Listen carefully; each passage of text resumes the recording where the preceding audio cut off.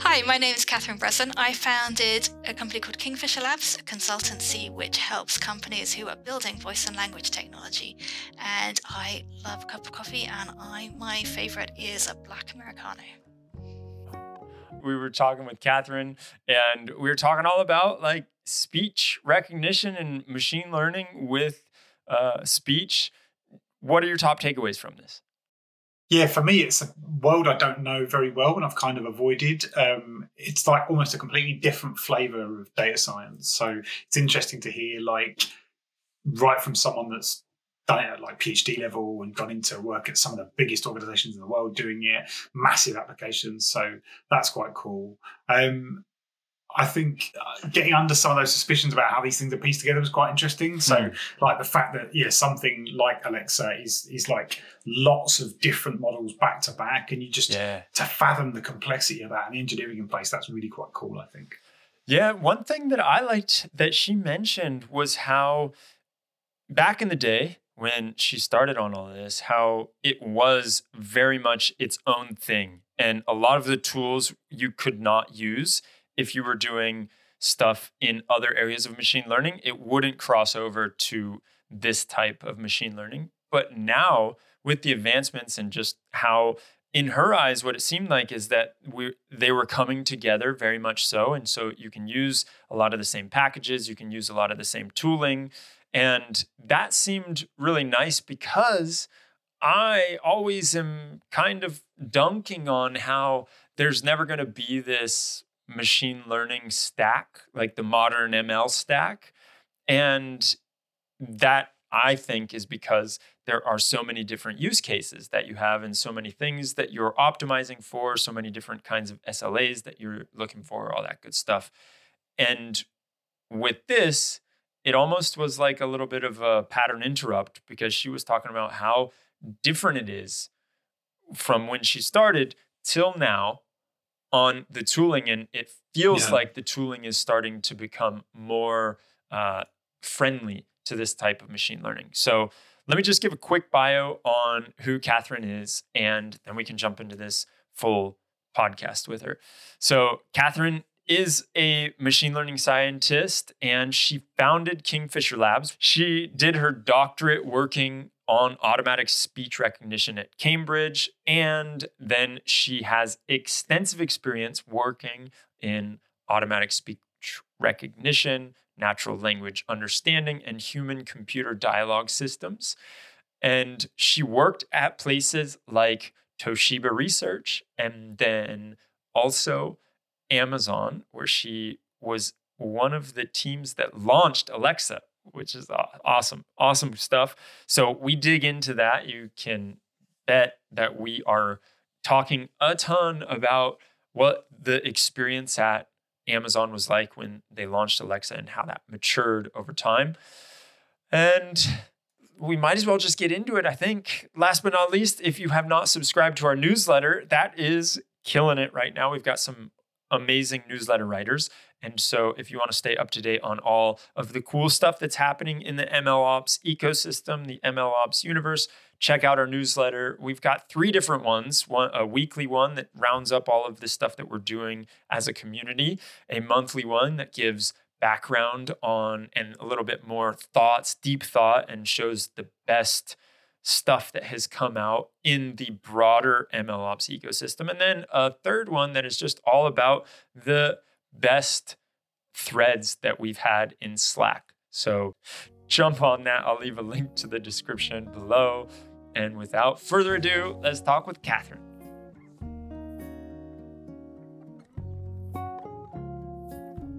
All right, so Catherine, welcome to the MLOps Community Podcast. This is very exciting. I know that we were just talking before I hit record about how you don't necessarily get to talk about all the cool MLOps stuff you've done. You mainly get asked about all of the research stuff. Today's going to be totally different. We're going to do something that is a little bit atypical. And before we get into that, I think it's probably cool just to hear a little bit about your background. Like, tell us, where'd you grow up?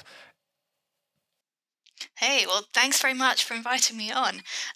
My background is, I guess, very not hugely exciting. I have lived in the UK all my life.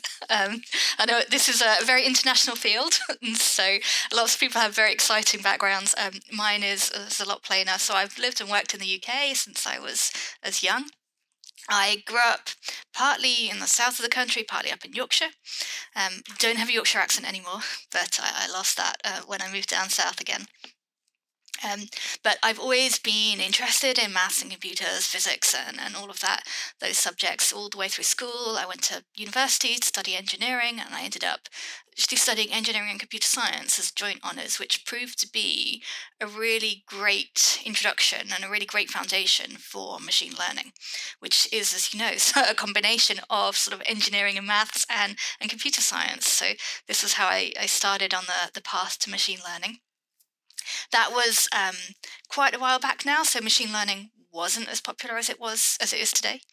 But I still thought it was a really interesting field, and I was specifically interested in some of the things that, people can do, but computers couldn't. And I was curious about how can you get computers to do some of these things, like understand speech, things that children can do with ease, but we couldn't get computers to do with any accuracy. So I decided to go from there and study this subject more, and I ended up doing a PhD in automatic speech recognition here at Cambridge, which is where I still am. And so what was the idea of this, or how did it go from doing this PhD to then starting to get more and more in depth into speech technology? Did you realize right away that, wow, I can now start talking to computers, or what did that trajectory look like? I think, my PhD was about trying to improve speech recognition technology and how to make it better. So I studied that for a few years, and then I just stayed in the field. It was really interesting, and it combined a lot of interesting aspects, a lot of signal processing at the time, a lot of maths, a lot of computers, programming, all of that stuff mixed together. So I think it was a really interesting and challenging field. And I could see that, although we weren't there at the time, and we're a lot better now in terms of speech recognition performance, I could see that this is technology that really could actually help people if we could get it to work. And so I could see that it also, as well as combining these challenges of the subjects I loved, it was something that had a real practical applications that I could see coming along. So that was really what drove me into carrying on in the field. And from there, I've spent my career in different aspects of sort of voice and language technology. So one thing that always interests me about this space is it's not one I've really worked with much, but I imagine a lot of the technologies and tools and things that are used are very different to the kind of standard SQL database pipelines, all that stuff. So could you just elaborate a little bit on kind of challenges around technologies and toolings that maybe some people aren't familiar with? Yeah, I think that the tooling has evolved an awful lot over the past decade or two that I've been in the field. There's, in the same way that a lot of machine learning has become more accessible to people, there's been a lot more tools and libraries available. I think the same is true in the speech world. But you're right that a lot of the tools that I started using when I was earlier in my career were sort of hand-built and custom-made for the field, because we were dealing with large audio files, similar to how maybe computer vision has the same challenges with large video and image files.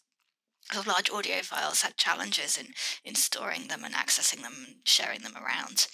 A lot of those are eased now because we have a lot more tools for dealing with these large files, and sort of the ways that we know to deal with them are in place now. But these have evolved over the time, and I think there's been over the past 5 years, perhaps, more of a standardization across more machine learning fields, where a lot of the same tools and techniques are coming together now.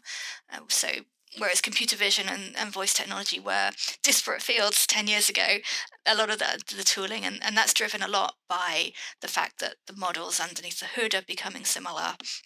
The sort of ways that they're used are becoming similar, they're being integrated together in new and interesting ways. And so the knowledge is being shared a lot more between the different fields, and there's been a much more of a alignment between the different machine learning fields.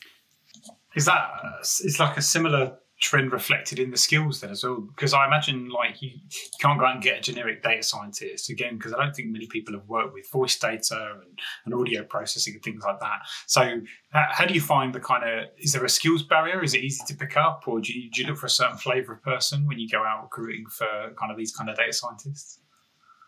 Yeah, I think it's really important to have some sort of grounding in signal processing or language or engineering maths or something like that, which is a little bit more in depth than you might find in other places.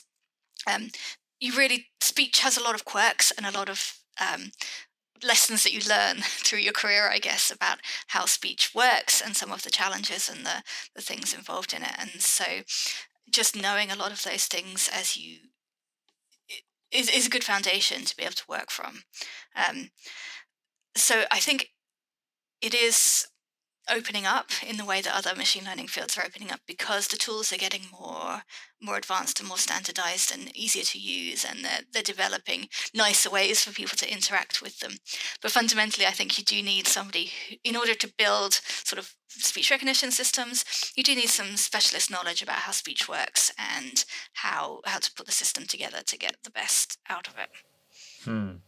And when you look at the trajectory of when you started until now, and everything that has happened, and the ease and the developer experience, really, that change that has happened. And then you look at where we are now, where are some developer experience hiccups that you still feel like are there and you wish wouldn't be? I think there is a small number of toolkits around for working with speech data. You've got the general ones like TensorFlow and PyTorch, where you can build up speech models in those, but there are a handful of sort of custom speech recognition toolkits, some of which have quite a long history, so they're quite old. And that means that people have built up a lot of knowledge about how to use them, and sometimes they're not as well documented as they might be, or you need a real expert to come and use them. So I think one of the challenges that people have, I see companies who would like to work on this technology, and they find these toolkits and they really struggle to work with them. So I think that is one of the hiccups. Although in general the field is moving towards a better developer experience, I think there's still a little bit of a way to go there. And this is work that is happening. I think people are taking these toolkits and working on them to bring them and make them more accessible to people. But still, at the moment, I feel like they do need some specialist expertise to be able to use them. That's one of the bigger hiccups I see.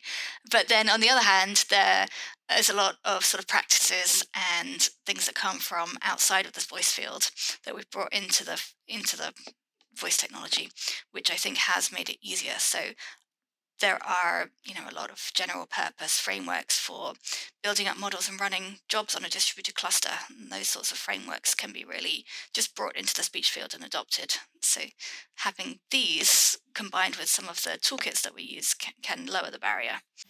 So just the way you're talking there made me think, so say I'm a data scientist and I'm working for like an organization that's got the budget with maybe a team of us, and the next big thing that we've decided the value lies in like speech processing, right? We want to tackle that for our use case. Maybe it's localization, maybe it's default dialect or something, I don't know.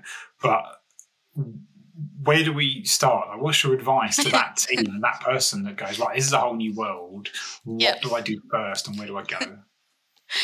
So there are a few levels of software that you can use. So I was just talking right now about the toolkits for building speech recognition, which is like getting right into the weeds, into the details and building your own system. But on the other end of the spectrum, there are services out there, cloud services, which do speech recognition for you. You can just stream your audio up, get the results back. Those are often the best place to start because they have great systems. They're actually really good accuracy for the general use case. They're easy to use, they're relatively low cost to try out a few things. So until you've actually sort of spent some time proving out your product and being sure that it's the right thing for you, these are great place to start. So the big tech companies have these. There are a few other companies as well that have their own speech recognition services that you can use. So that's where I would usually advise people to start, is use what's there, what's relatively cheap and easy. And then you can prove your product without having to worry about the technology, because building that voice technology yourself in-house is an expensive undertaking and not one to go into if you're not really confident about the value it's going to bring. I love that. Prove out the use case before you overcomplicate things. Exactly. So you went on to work at Toshiba Research, if I can pronounce it correctly. And can you give us a bit of the story around how that happened? So Toshiba Research is also here in Cambridge, which is where I studied my PhD. They actually helped fund some of my PhD, and there are really close links between Toshiba and the engineering department here in Cambridge. And so that was a relatively easy transition. I knew that they were looking for people, and just as I was finishing my PhD, which was lucky for me because that was like 2007, when there was this global financial crash and a lot of people stopped hiring. So it was all of a sudden, I mean, machine learning jobs weren't that common at the time. They were even less common in 2007. So I was really lucky to be able to move into Toshiba and carry on working there. Nice. So then what I'm really interested in is some of the challenges that you faced while you were working there, and going from that and working in a research lab and the transition into working in the industry. So I think there are some real differences between industry and academia that take some getting used to if you move between them. But one thing I would say is, like, there are some research labs that are closer to academia and some which are further away from academia. Toshiba was a nice place to start because it was much closer to academia than some of the other places I've worked. Some of the places I've worked later in my career have been even further away from that research world. But there are some real big differences, I think, when you move into industry. So if you're in academia and you're researching a topic, your job is to figure out how to model something better, how to come up with those machine learning models that do better on the task that you're looking for. Often you have the data, you have a data set ready prepared, or you might have to go and collect a data set, but you're building up a sort of static data set and you're trying to see how you can get the best performance on a particular task. And that's what a lot of academic research does. And that sort of proves out, what models we can use and how we can use them. And you take them into industry. The job is slightly different because you don't necessarily have the data there ready and cleaned up for you to use. You have to figure out what's the best data source and how you're going to collect it and what cleaning up it needs and things like that. You have to focus a little bit on the building the models which are going to get out into production. How can you make things better for your users? How can you look after the models that you've put out into production? Because you can't just put them out into production and forget about them. They have problems and bugs and go wrong sometimes.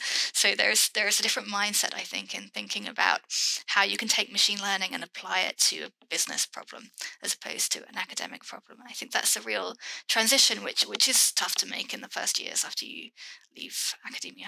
Something you said there that kind of, I want to get onto the Amazon stuff, but just that bit around those bugs and like taking care of models in production.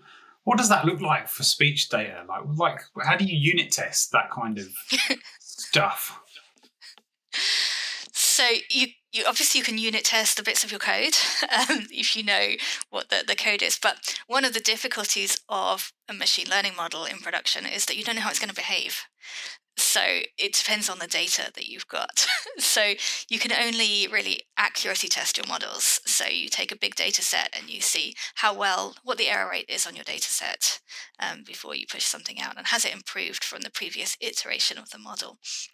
So you have to look at adding in sort of accuracy testing as well as unit testing and integration testing and all of that other kind of lovely stuff as well. Yeah, okay. No, that makes sense. And so, yeah, I hinted at there.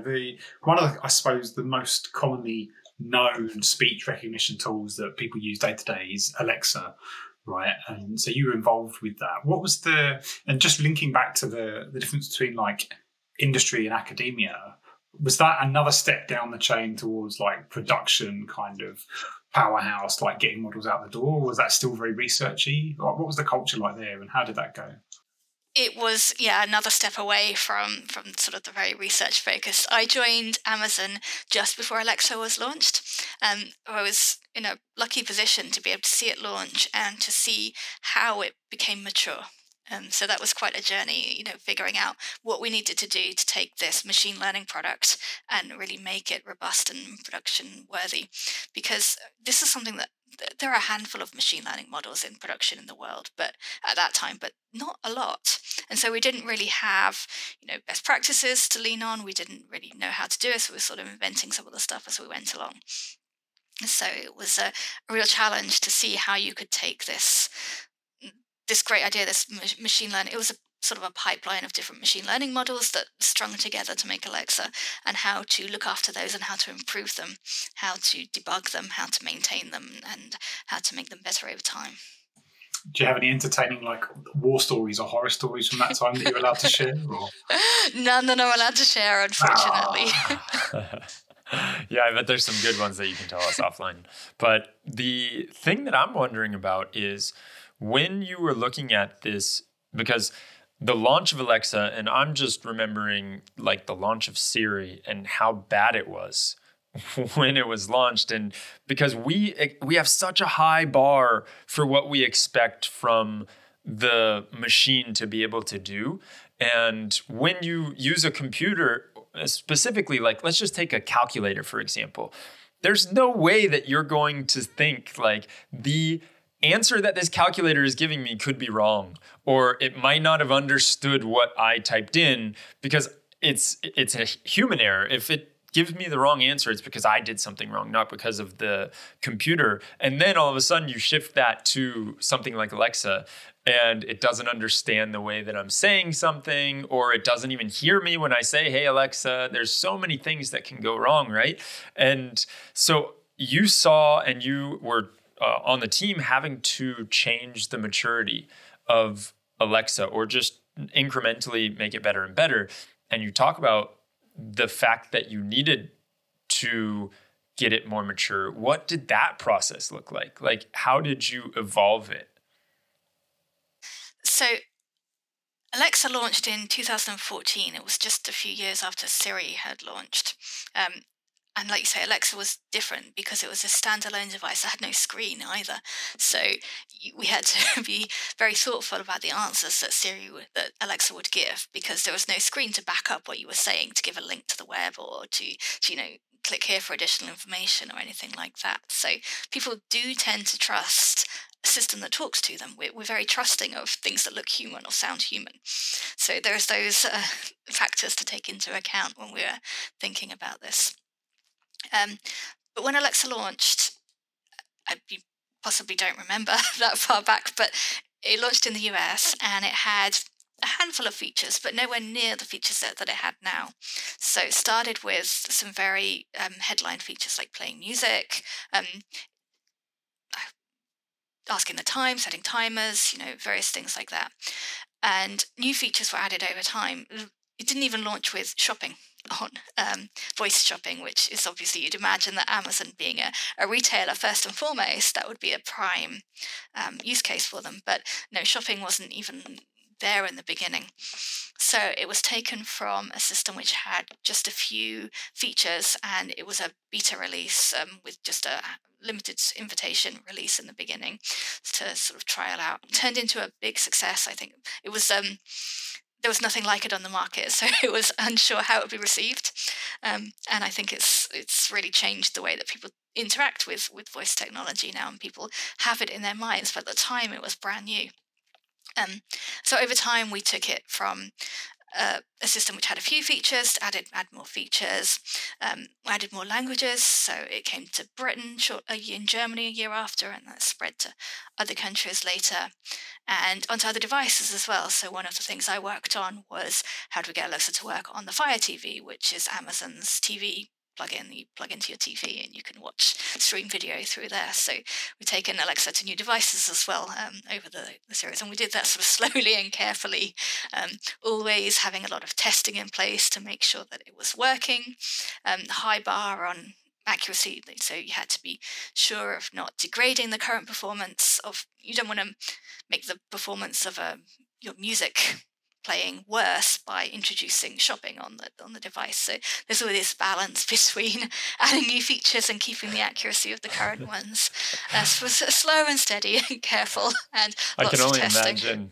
imagine you ask for Alexa to play you your favorite song and it orders you a pair of pants instead. Yep.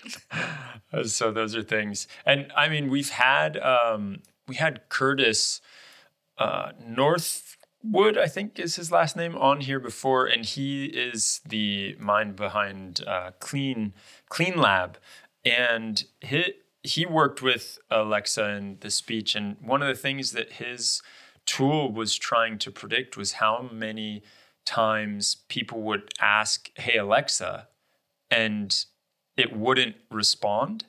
And he was talking about how difficult a problem that is, just because you don't know. Like, how are you supposed to know? Because Alexa's not going to tell you, "Oh, I heard Hey Alexa and I didn't respond," right? Exactly. So I imagine there's all kinds of crazy challenges like that. And I think before we dive into some of the other challenges that you faced around like these pipelines and these models, it would probably be good for myself and Adam too, I imagine, to know about what exactly is behind a virtual voice assistant. Like, what does that entail? What does that even look like? I don't even know. Yeah, so there are several voice assistants in the world. So Alexa's one of them. You mentioned Siri, and other companies have their own versions. There are some small sort of custom business to business assistants out there, but I think they will have a lot of similarities between them. So you're talking about something that you talk to with your voice, and you ask it a question or ask it to do something, and it will come back and respond to you or do that thing in a short period of time. So we have a pipeline of different machine learning models under the hood, which make this happen. So the first thing in there is the speech recognition. So that's going to listen to your voice and transcribe the words that you've said, hopefully in a relatively accurate way so that it can pass it downstream. But this is obviously if it can make mistakes, and some of those mistakes might get passed downstream. And then we have to do some understanding the language. So there are many different ways that somebody can ask for something. So I could say, play me some music, or I could say, I want to listen to music. Two very different ways where the assistant should play some music. So we have to understand, which of the actions does the user want. So we have to analyze the language to classify it and decide which action should be taken. We also have to pick out any relevant keywords. So if I ask for what's the weather in Cambridge, I should get the weather in Cambridge, as opposed to if I ask what's the weather in London. So we need to know those important keywords that someone has asked about as well, so that we can, return the right result. Then sometimes, the user doesn't give enough information in the first time, or you have to ask a question back to clarify. So there's some sort of a dialogue component in there as well. Often some are more complicated than others. Dialogue is very hard, and so like trying to minimize the amount of dialogue is always a good idea at the moment. But there's often a dialogue which asks back, which city did you want the weather for, or who do you want to listen to? What sort of music would you like to listen to? And then some questions are more complicated than others. Playing music might be quite easy, but if I ask a factual question, maybe the system has to go out to Wikipedia and figure out what the answer is. That can be an entire machine learning model in itself, a sort of question answering system. And then we have the final bit, which is the voice back, so the synthetic speech, which is going to speak the answer out to you. And synthetic speech is another machine learning model. So you've got speech recognition, sort of language understanding, dialogue, question answering, and synthetic speech. In this pipeline, 5 different machine learning models all chained together. Hey, Laszlo here. If you're serious about MLOps, you hit subscribe right now. So I think this is rubbish, but I heard a rumor years ago that quite a large percentage, like over 10% of queries that went to it ended up with a bit of a Mechanical Turk type backend where they didn't get understood. Is that nonsense? it depends what you mean by Mechanical Turk. There are not all questions are answered by a machine learning component. Sometimes you do just want to be sure that, the answer will be right. And so there are, as in I think most production systems involving language do have some canned answers. I would be very surprised if a voice assistant didn't at least have some sort of canned answers, or if there are popular questions that come up, there are people figuring out how to answer them. Because one of the things that happens in an assistant setting is, events happen in the world and people ask about them, and you might not be prepared for them. You might not have the answers. So there can be, world events that happen, or, a celebrity dies and suddenly you have to have that information available to you, and you can't update your machine learning models quick enough. So most language systems I know are a hybrid, really. Even beyond virtual assistants, anything that involves sort of language understanding typically is a hybrid system of some rules and some machine learning there. But no human in the background typing the answers that Alexa says. So one of the things that a voice assistant does, I think all voice assistants try and answer very quickly, and so I don't think a person could answer quick enough, really, to satisfy fire. The rumor I was told was that when Alexa doesn't understand you, that audio is sent directly to a call center, and then when you repeat it, you're connected to that person that give you the answer, kind of thing. That's like they transcribe it or whatever. That was the kind of rumor, and I thought that kind of makes sense actually.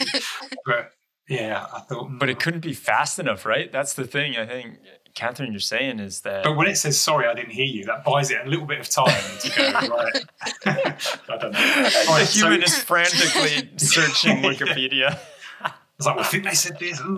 So, okay, it's different, quite a bit of a tangent. And you talked about other devices. So let's say it's Christmas dinner and the extended family are over, and a cousin starts the conversation about social media, listening to everything you say on your phone and sending adverts at you. What's your answer? How do you chip into that conversation as an expert? So I do not think that social media websites are listening all the time. I think the processing power involved in listening and analyzing everybody's conversations is too much for very little value, like the actual value.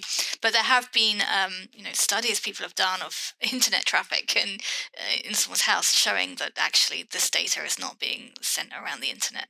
I just don't see it being a valuable thing to do. Yeah, no, I saw another thing about models that could do it without listening, actually, which was much more powerful. But yeah. Okay. Yeah. So I'm wondering about this this pipeline of models that you're talking about, and the speed that you're talking about.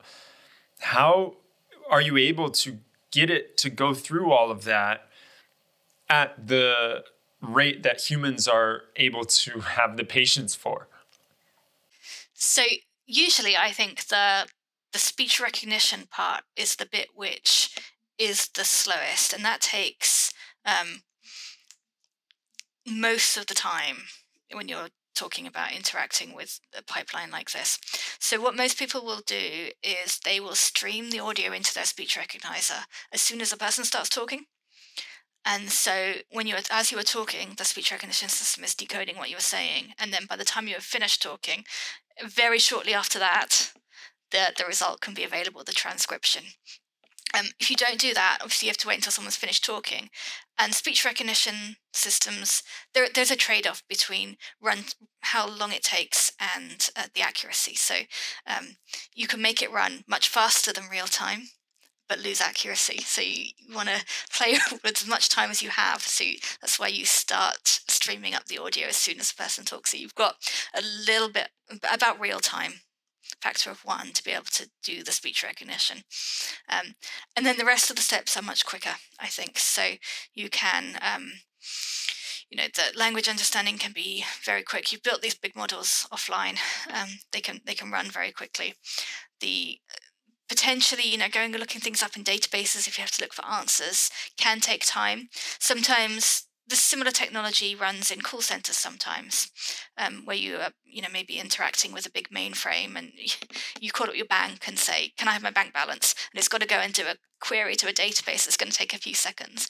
They will play what you call ear cons, little sounds in your ear to tell you that, like the audio equivalent of the spinning cursor wheel.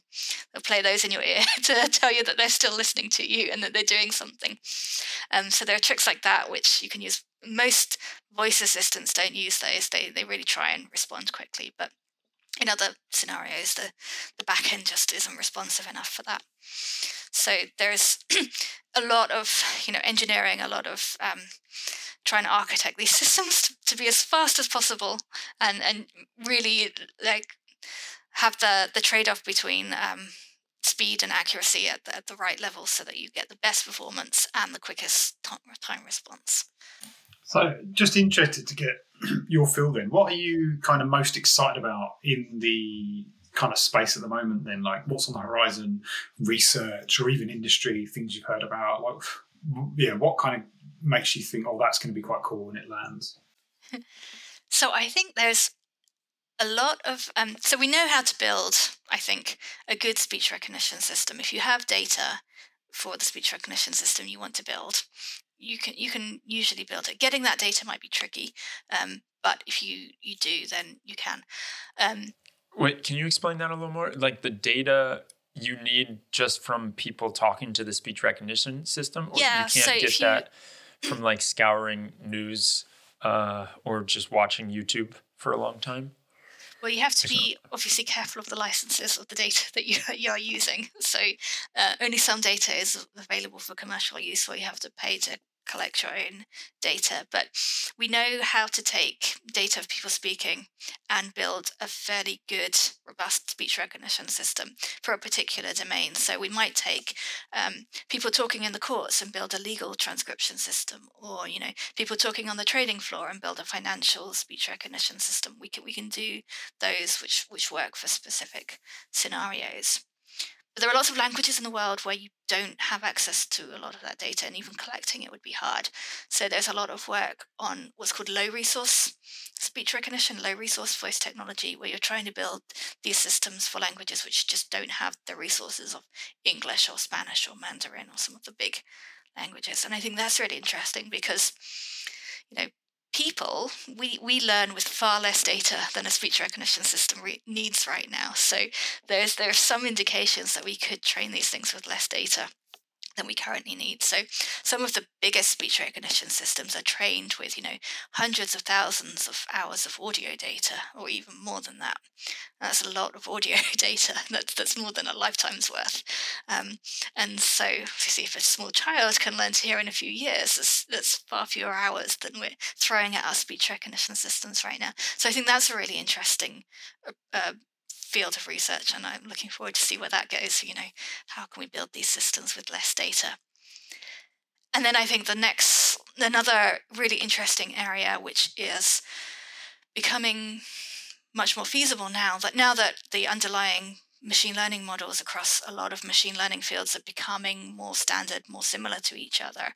There is much more scope for building these pipelines like a voice assistant, but other pipelines. Another one would be speech-to-speech translation. So you've got speech input, machine translation, and speech output. So it's another kind of pipeline you can build. You can imagine bringing computer vision into these things as well, and more language understanding. And there's a lot more combinations of things we could build. So I'm really looking forward to see where that goes in the future as well. Ooh, yeah, that's cool to think about.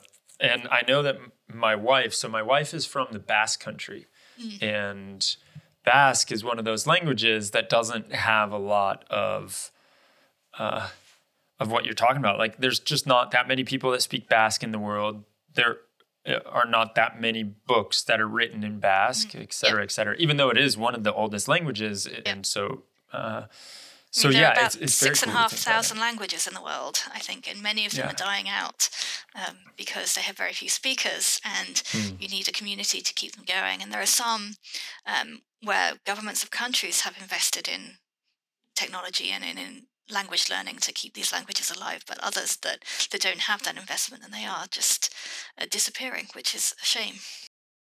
Yeah. And how, yeah, that makes complete sense that the governments would want to continue this. Because the other piece that you said about speech-to-speech translation, or what was it? Yeah, speech-to-speech translation, yes. Yeah, that is something that I think about a lot with my neighbor who is in her 90s and she only speaks German. And so whenever I talk to her, I get out my phone and have the phone listen, and then I read what it says, and then I kind of like try and talk to her back. So yeah, who knows where that will go though. Yeah, exactly. There's so many people where this could benefit. So many people who don't, even if technology can help with all of this. There are so many languages in the world that I think it can really help ease communication between a lot of people in different ways. Just interested to hear then, like asked about research and that, but have you seen out in the wild any like weird and wonderful applications that like sort of layman like me might not be familiar with, that we kind of wouldn't think of? Anything like that, like weird ways to, or interesting ways to use these kind of models to achieve a result? I think a lot of the ways to use it wouldn't come as a surprise to you necessarily. So things like speech-to-speech translation, meeting transcription, which is something I've worked on in the past, which is always very popular. Can you transcribe a meeting and find the notes from it? But what I think is really interesting is, the way that people take these, somewhat generic pipelines and find specific niches to put them in. So, for example, you might have, in the legal field, there are a lot of meetings, a lot of chats. It's very much driven by spoken word. And so there's a real niche there for voice technology to do something that you might not think is useful because you're not familiar with the legal world, and it wouldn't be useful in another place. Whereas, a voice assistant might be really great for, you have a factory that's a noisy factory floor and people have their hands busy operating machinery. And so a voice interaction is really useful there for a specific purpose. So I think taking these and finding the niches that they work in really well is more interesting than the ways that you put them together. And actually, when you're saying that, it is so true how there are those note-taking apps. And I'm just trying to remember the name. But one thing that I think about with what you're talking about and then meeting transcriptions, and specifically when it comes to very, very niche things, like when I try and transcribe these podcasts, I always have a hard time because we talk about things that the understanding of the model, it doesn't get there from just if we use a regular model. And so I effectively have to go and train that model, or I have to keep telling it, no, I said ML ops. It means ML ops. That's how you should write it. But one thing that I'm wondering about in these like niche situations, if you have a meeting that is for a niche thing, like your software design, and then you say, all right, we have these action items, and then it automatically transcribes the meeting, and then it gives you the action items, and it gives you a nice brief summary, and it gives you something that is very tangible that you can take away, that you didn't have to have someone there as the scribe the whole time. Yeah, that's definitely something that is, really interesting, especially in some of these fields like the legal world, I think, where they have a lot of meetings. There are other fields as well, I'm sure, where they rely very heavily on, spoken meetings rather than written communication. But yeah, you have to be careful not to lose these things, because it's really easy to have a meeting and feel like you've decided on things, and then you're going to review it later and realize that everybody's sort of forgotten what's gone on. So I think helping make people more efficient and log some of those action items, definitely something which is very valuable in some fields. And then it automatically gives you a reminder 5 days afterwards and asks you how you're doing on that task. Yeah, it would be nice if it did the task for me then. Yeah, that's even better. I like that. So if I say for like learners out there, people that want to get started in this space, what's like the Titanic data set for speech? Like, what's the first toy problem that people get started on? There are a few problems. Trying to think if I can remember. So there's a data set called TIMIT, TIMIT, which is about phoneme recognition. So I don't know if you know what a phoneme is, but it's like a unit of sound. So words are made up of phonemes. So the word cat is k-at, 3 phonemes. And the word bat, b-at. So one problem in speech is, breaking words down into phonemes and recognizing those. So that's a relatively old data set though. But if you are very interested in just trying something out quickly, having a look at that, it might be a good place to look. But people often look at, there's a data set called Switchboard, which is telephone conversations between pairs of people. I think these people were given topics to talk about. It's a very well-known data set. And if you have seen, a few years ago, there were some headlines, I think, out of Microsoft about how speech recognition had become superhuman and could do better than human performance. And that was based on results on this data set called Switchboard, where the system that Microsoft had was performing on a par or perhaps slightly better than what we expect the human transcription accuracy to be on that data set. So that's another which is very well known in the field. But speech recognition is actually one of the fields which has had a lot of shared data sets over the years. So even from when I started back in the early 2000s, there's shared data sets which were distributed around the world, and people figured out results on these, could compare results across research papers, worked in collaboration with other research institutes to find the best systems on. And those have stuck around, and there's a series of them over the years, sort of getting gradually harder and harder, starting from, something like reading newspaper speech all the way through to, meeting conversations and even harder than that, and then out into other languages. So there's plenty of data sets out there for speech recognition that are available, but probably the one that is most famous is Switchboard, but it is relatively smaller than some of the more recent data sets as well. Just which is a good place to get started on, but then it gives you the entry point to get into other data sets. So I want to switch gears because you went out, you started Kingfisher Labs. What is the problem you're trying to tackle there? I did. So Kingfisher Labs is a couple of years old now.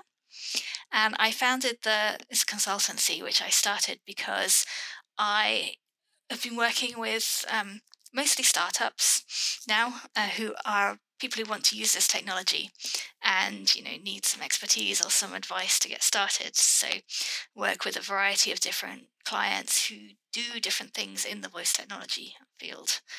A lot of companies do get started with the off-the-shelf solutions, and then once they've realized what their product could look like and they've got a little bit further on their thinking and they want to build the systems in-house because they're not quite right, the off-the-shelf ones, or they simply want to build up their own IP inside the company. They might have 1 or 2 machine learning people working with them already, and some of that expertise and real world knowledge from building these systems they're interested in, the technical side of building the systems, or else the management side, who to hire, how to interview them, how to organize their team effectively, and that side of things as well, and how to communicate between machine learning scientists and the business teams.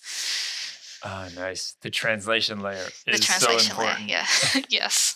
So yeah, I work with the companies who've been through that stage of looking through the off-the-shelf solutions and figured out that that's not the path for them in the end, and they want to take it further than that. Excellent. Are you hiring? I personally am not hiring, but plenty of my clients are hiring machine learning scientists and machine learning, particularly MLOps. There is an awful need for this particular intersection of engineering and machine learning right now. So I know people hiring there. Excellent. Awesome to hear. So if anyone would like to get a job or try and find out about that, can they reach out to you? I think you're in Slack. So, or is there a best way to connect with you? So I'm on Twitter and LinkedIn. There we You go. can find me there. So on LinkedIn, it's Catherine Breslin, and on Twitter, my handle is Catherine B UK. Excellent. Yeah, we'll leave the links to those in the description. This has been awesome, Catherine. Thank you so much for enlightening us on the workings behind when I talk to my inanimate objects in the house.